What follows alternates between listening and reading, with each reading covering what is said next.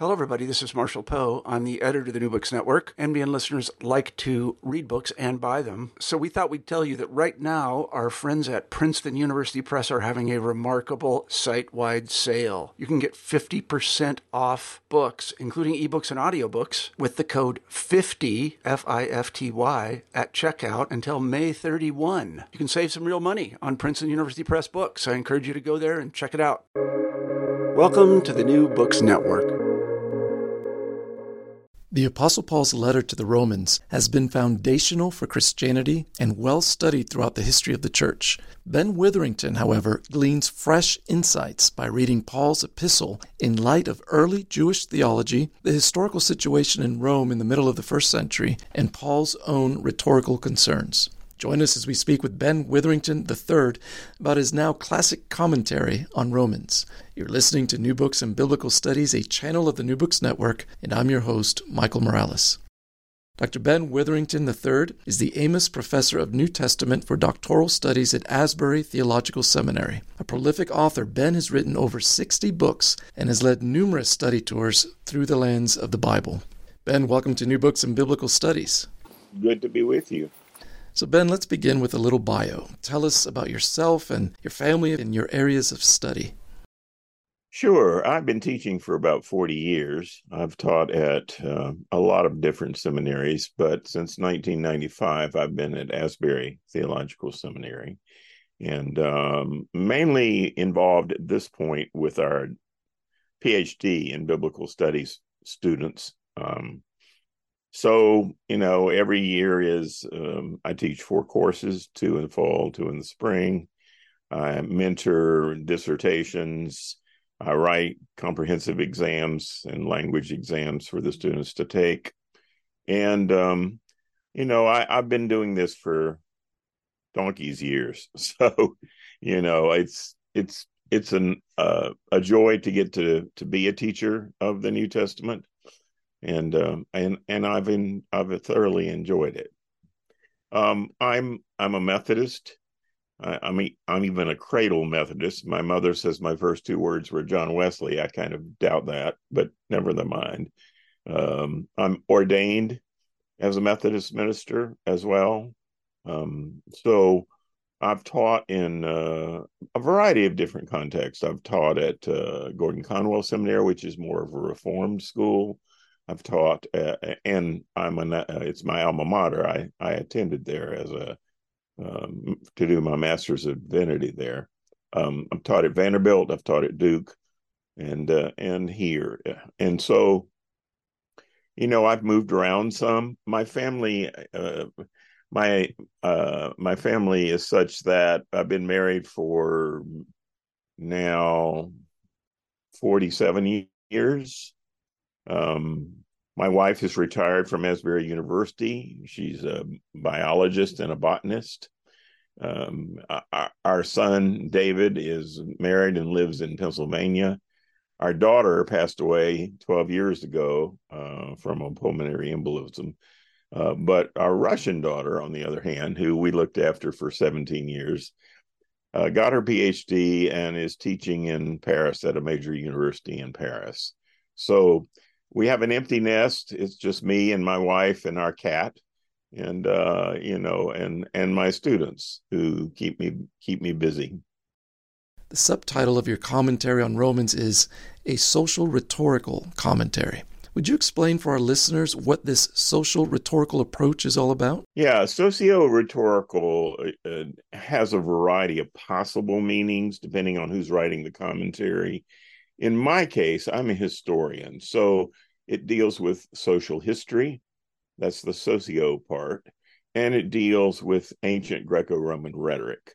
And why those 2 things? Because those two things are a key to many of the differences between the culture in which the New Testament was written in and our current modern culture. I like the famous saying, the past is like a different country. They do things differently there.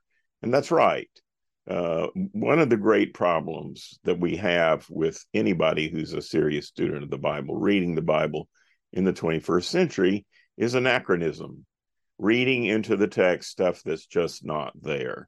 And one of the big hedges against that sort of reading of the text is actually knowing the social history, knowing the social conventions, and knowing in what ways that culture is different from any modern culture, and knowing the fact that, for example, it's an oral culture. It's not a culture of texts.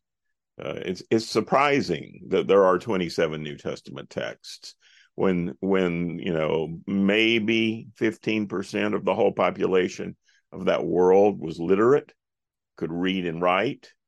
These are oral texts. They were meant to be heard. Jesus didn't say, let those with two good eyes read. He said, let those who have two ears hear what I'm saying. And so we need to interpret the text in light of their own immediate context. My mantra is a text without a context is just a pretext for what you want it to mean. So socio-rhetorical is one of the keys that helps you get into the actual gestalt and context of the first century and understand what these texts that we have in the New Testament are doing, what they're trying to do. And in the case of Paul, we need to understand that he was one of the most literate persons in that whole world. He was well educated. He knew probably 5 languages at least. And he knew Greco-Roman rhetoric, and he uses it in his commentaries to shape his arguments and persuade his audience. Rhetoric is the art of persuasion, and he used it as part of his tools of evangelism to persuade people to follow Jesus Christ. So that's kind of what we're talking about. On the social side, just a couple of things. Those cultures, there are 5 things I would say that stand out about those cultures. Number one, these are highly patriarchal cultures. It was a man's world, and it was male dominated. So what's unusual about the New Testament is not only are women mentioned and mentioned by name, we have women playing roles that they hardly ever played in the larger world in which they lived. So one of the questions you have to raise about that is, what's going on with this Jesus movement? And why exactly were there both female disciples and male disciples? Why were there women deaconesses or women apostles, etc., in a male-dominated world? Well, that's one thing about the social culture that's important. But a second thing was these are honor and shame cultures. And that's very different from modern cultures, unless you're in the Orient. I mean, if you look at Oriental cultures like Japanese culture or Korean culture or Chinese culture, those cultures by tradition are honor and shame culture. And what I mean by that is that that's the top value in their value hierarchy. And so they're trying to obtain honor and avoid shame, right? America has no shame, and therefore it doesn't understand honor either. I'm not sure anymore what's the top value in an American culture, because it's in cultural chaos right now. But what happens in an honor and shame culture like Judaism was, and then early Christianity is that all of a sudden you're prioritizing truth, including truth about yourself, which is not typical of honor and shame cultures. The truth of the matter about honor and shame cultures is truth is down the depth chart of importance. I mean, you'd rather lie than be publicly shamed. You'd rather die than being publicly shamed. And if you shame yourself, like, say, Judas Iscariot did, well, then there's no point in living anymore. He goes out and kills himself. So these are honor and shame cultures. These are patriarchal cultures. They're also reciprocity cultures. You scratch my back, I'll scratch your back. We'll have these reciprocity cycles going over and over again. These are not grace cultures. These are cultures of you don't get anything for nothing kind of cultures. concept of grace is strange to those kind of cultures by and large. Now, in the Jewish subculture, grace has some meaning, but in the Greco-Roman world, that's not how that world works. You don't do something nice for another person unless you want something in return. And then these are very hierarchical cultures. Maybe 10% of the population controls the economy and all the wealth, and therefore it's a culture of patrons and clients in a very tiered hierarchical structure of society. If you're not wealthy, then you're not a patron. You're a client, and you need to hone your skills of sucking up to people. So that's kind of a picture of the world in which the gospel came. There were some differences in subcultures, particularly in Jewish subculture and then Christian subculture. But what we would say about what you find in the New Testament is sometimes it's just straight counterculture. Humility was not a virtue in an honor and shame culture. It still isn't a virtue. Humility is a distinctively Jewish and Christian virtue. The word for humility means to act like a slave in Greek. Well, that's not anybody's idea of ideal behavior of how I want to be. And yet we have Jesus himself saying, I did not come to be served, but to serve and give my life as a ransom for many. Well, most people in the Greco-Roman world would say, well, that's just weird. This person's got a death wish. That's not normal behavior. That's not normal behavior. So a lot of what we find in the New Testament is countercultural. And some of it, though, is not. There were some things about the culture in general that it approved certain kinds of virtue. It approved certain kinds of wisdom. This is why Paul in Philippians says, if there's any excellence, if there's any virtue, if there's any of these things you find in the culture, well, affirm them. We're not just taking an allergic reaction to the culture, but the real dominant strain is we are offering a kind of society, a kind of community that is not simply going with the flow of the larger culture. Ben, what difference would you say your social rhetorical approach makes for understanding Romans? Well, the first thing to say is you need to know what kind of rhetoric it is. And in the case of Romans, it's deliberative rhetoric. Now, what is that? Deliberative rhetoric is the rhetoric of advice and consent. Its goal is to change belief or behavior in the near future of the audience that you're writing to. So you're trying to persuade them about things they should have already embraced or should now begin to embrace, whether we're talking about either belief, theology, or behavior ethics, both of those things. So deliberative rhetoric is a rhetoric that focuses on the future. This is one of the reasons Paul is actually going to have a segment like Romans 9 through 11, where he's talking about the future of Israel in this particular letter. But he's addressing an audience he's never visited. So there are some things that are strange about this compared to, say, 1 Corinthians. He has to, if you will, he has to be very gradual and gentle in the way he presents his arguments, and doesn't want them to appear that he's sort of suddenly taking charge of an audience that he didn't convert. Now, there are in the audience some of his converts from other places, like Aquila and Priscilla, who at the time Romans was written from Corinth, were in Rome. And the reason we have this long greeting card in Romans 16, a long list of names and greetings and all of that, is Paul is naming every last soul he can call by name in Rome, almost all of whom are Jews who have become followers of Christ, because he's trying to build up rapport with the audience and getting the majority Gentiles to accept people like Priscilla and Aquila. The backstory is important.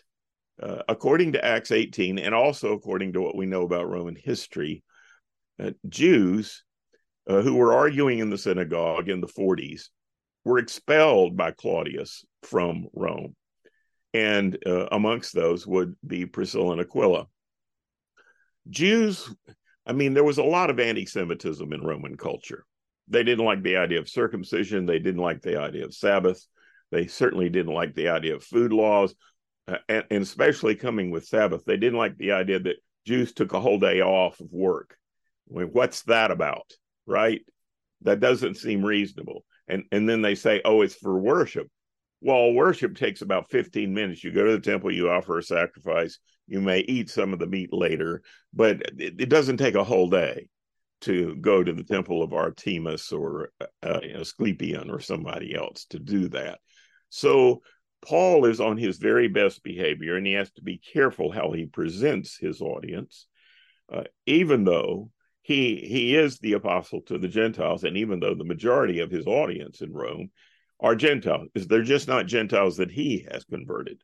They were already Christians from other reasons or other places or other sources or other evangelists, okay?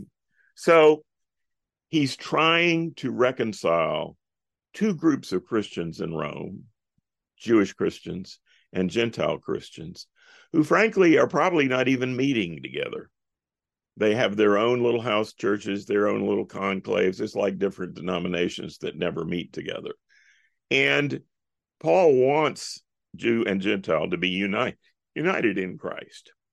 And so he begins Romans by saying that the gospel is for the Jew first and also for the Gentile. Now, immediately, that's jarring to Gentiles, because if the majority of Christians in Rome are Gentiles, it'd be easy for them to assume, because they're also Romans, that God has finally given up on the Jews and moved on to the Gentiles as his new favorite chosen people. No, says Paul, God has not given up on the Jews. In fact, the good news of Jesus Christ is for a Jew first and also for Gentiles. And so he's going to have to both correct Gentile false assumptions about the gospel and also some Jewish ones as well along the way. And he's going to have to explain why so few Jews, if Jesus is the Jewish Messiah, why so few Jews are following Jesus. What sense does that make? So he's going to do a series of arguments on the theme, the righteousness of God and the setting right of fallen human beings, okay? The righteousness of God, Romans 1:16 and 17, and the setting right of human beings back in a proper relationship with God. That's the theme. And so the arguments that Paul's going to present, there's a series of them in a row. They all have a cumulative effect of trying to bind the Christians together in Rome. That's the overall intent of all the theology and ethics. And it is a very specific argument. This is not a theology textbook. For example, you wouldn't know what Paul's theology of resurrection is if you only had Romans. You would know, because this is not a compendium of Paul's greatest hits, theologically or ethically. It's a very specific argument for a specific purpose to unify Christians in Rome. That's the function of these arguments. So he's going to make an argument that explains that all have sinned and fallen short of the glory of God. Point number one. And he's going to make that clear to Gentiles right in the beginning, the very first argument, Romans 1:18-32. Hello, Gentiles. Guess what? What you're guilty of is idolatry and immorality. So, as Christians, we don't do that. That's not appropriate. And so there's no reason for snobbishness. There's no reason for being rude to Jewish people. No reason to think you're somehow superior as a human being to Jewish people. But he's also going to correct Jews. He's going to draw all under the aegis of having sinned and fallen short of the glory of God. And then he's going to say, and so we all need Jesus Christ. And here's what Jesus does for all of us. He not only makes peace between us and God, but he brings peace between Jew and Gentile as well, united in Christ. And so he's working that kind of deliberative argument throughout in a series of arguments. The arguments for his case are in Romans 1 through 8. But then he's got to deal with the problem. And the problem is, what do we do with the fact that most Jews have rejected this argument? If Jesus is the Jewish Messiah, what do we do with that? Has God just rejected his first chosen people and now chosen another one? I mean, you can hear Gentiles in Rome thinking that could be true. I mean, because Rome was now got an empire, and, we're world leaders, and we're this and we're that. We built roads everywhere. We've spread the lingua franca all the way across the empire. Everybody speaks Greek or knows Greek. And, that sort of cultural arrogance has to be dealt with. Well, Paul is then going to deal with the bone of contention in Romans 9 through 11. And he's going to say, God hasn't given up on his first chosen people. He's not finished with them yet. But here's the mystery. The mystery is that the way God has worked this is what's going to happen first is a very large number of Gentiles are going to be saved. And then, and a few Jews along the way, like Paul himself. And then when Christ returns and the dead in Christ are raised, then the full number of Israelites are going to be saved as well. And in fact, he says all Israel will be saved. And God will finally have united Jew and Gentile in Christ. That's the argument of Romans 9 through 11. God's not finished with Israel yet. When he says Israel, what Paul means is non-Christian Israel. He doesn't mean the church. He doesn't even mean just Jewish Christians. He means Jews, ethnic Jews, very clearly. But he says, but for a time, those who have rejected the gospel have been broken off from Israel. But God's still not finished with them. He can reintegrate them into the people of God, and that's his plan. When Christ comes back, that's his plan. Then in Romans 12 through 15, Paul is going to offer ethical arguments that support the theological arguments of Romans 1 through 11, that build unity. We all have to present ourselves as living sacrifices to God. Interestingly, in the second half of Romans 11, the second half of Romans 12 and 13, he presents an ethic that shows that he knows portions of the Sermon on the Mount. He's going to offer the same ethic of nonviolence, for example, that Jesus offers. He quotes Deuteronomy, "Vengeance is mine, saith the Lord. I will repay." And so he says, well, guess what? We're not only supposed to love our neighbor, we're supposed to love our enemies. I saw a good bumper sticker the other day that said, "Love your enemies. This will confuse them." We're supposed to even love our enemies, according to Paul. And so he's trying to create a subculture, a Christian subculture in Rome that has specifically Christian and not just Greco-Roman values. And he's going to deconstruct the Greco-Roman values that are anti-Christian. For example, polytheism. Doesn't want anything to do with polytheism. And affirming God the Father, the Son, and the Holy Spirit is a form of monotheism. It might not sound like that, but that's what it is. It's like the Judaism of the Old Testament, according to Paul. He's going to deconstruct some of the ethical values of Roman people. Again, honor and shame, not the top of the hierarchy. The top of the hierarchy for a Christian is truth, or the opposite of truth. You're not saved by honor. You're not lost simply because of shame.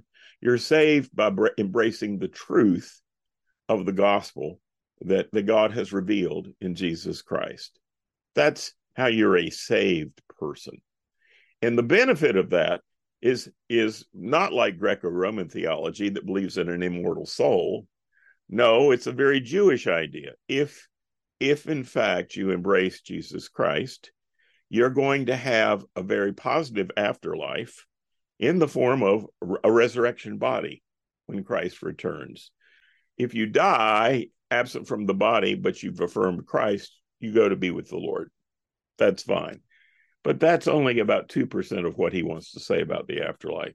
Mainly, he wants to say, when Jesus comes back, the dead in Christ will be raised, and we'll all be conformed to the image of Jesus, the risen one. That's the real future. And the future is not somewhere out there. The future is down here, because God is going to recreate the creation, and we will all be new creatures in Christ through resurrection, conformed to the image of Christ. So the last portion of Romans is an attempt to prepare the way for Paul to visit.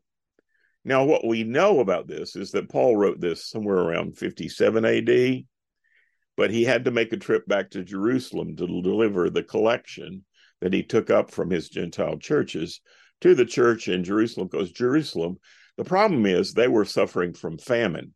And this is a famine relief collection for the saints in Jerusalem, right?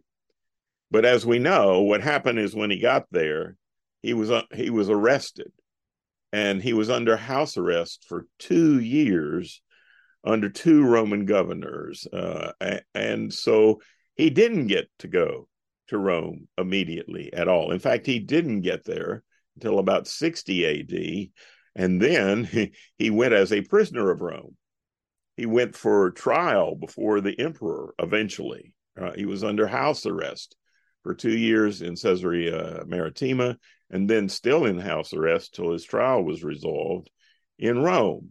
So this letter was sent off to Rome, and he didn't suddenly appear. Initially, his plan was go to Rome, use it as a launching pad to go on to Spain, to take the gospel to the further end of the western end of the empire. That was the plan. And he announces this plan in the letter, but things didn't turn out like that very quickly. And in fact, we're not even sure he ever got to Spain, because if you actually read the pastoral epistles, they suggest, number one, he was released in Rome before the fire in 64. Because why? A, he's a Roman citizen. B, if the Jewish authorities in Jerusalem were going to prosecute him before the emperor, they had to show up in Rome. This did not happen. So what happened is, because he's a Roman citizen and Roman law favors Roman citizens, his case was probably dismissed. He was released. But what did he do? Well, according to the pastoral epistles, there were so many problems that Timothy and Titus were dealing with. He had to go back east. He had to go back to Ephesus, for example, to help with things that were going wrong. And if you read the pastoral epistles carefully, you will discover that what happened is during that whole period of time, well, there's a fire in Rome. And then the emperor is looking for scapegoats. And then he wants the leader of these dreaded Christian people, and that would be Peter and Paul. And sure enough, both Paul and Peter are martyred in response to the emperor coming after Christians. So he does go back to Rome, but I don't know that he ever made it to Spain. He probably died before Peter. He was, as a Roman citizen, he would have been beheaded. Peter was actually crucified probably a bit later than all of that. So, yes, he made it to Rome, but not under the best of terms. Either time. Both times he was taken to Rome as a captive. And that's how his ministry ended.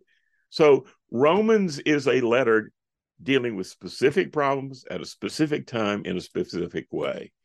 And, you can't really sugarcoat all of that. You really have to say, okay, these are historical documents. They certainly have implications and applications and relevance for us, but not apart from their historical particularity. Ben, thank you so much for taking the time to be with us. It's been a delight. You're welcome. Friends, you've been listening to New Books in Biblical Studies, a channel of the New Books Network. Until next time, goodbye.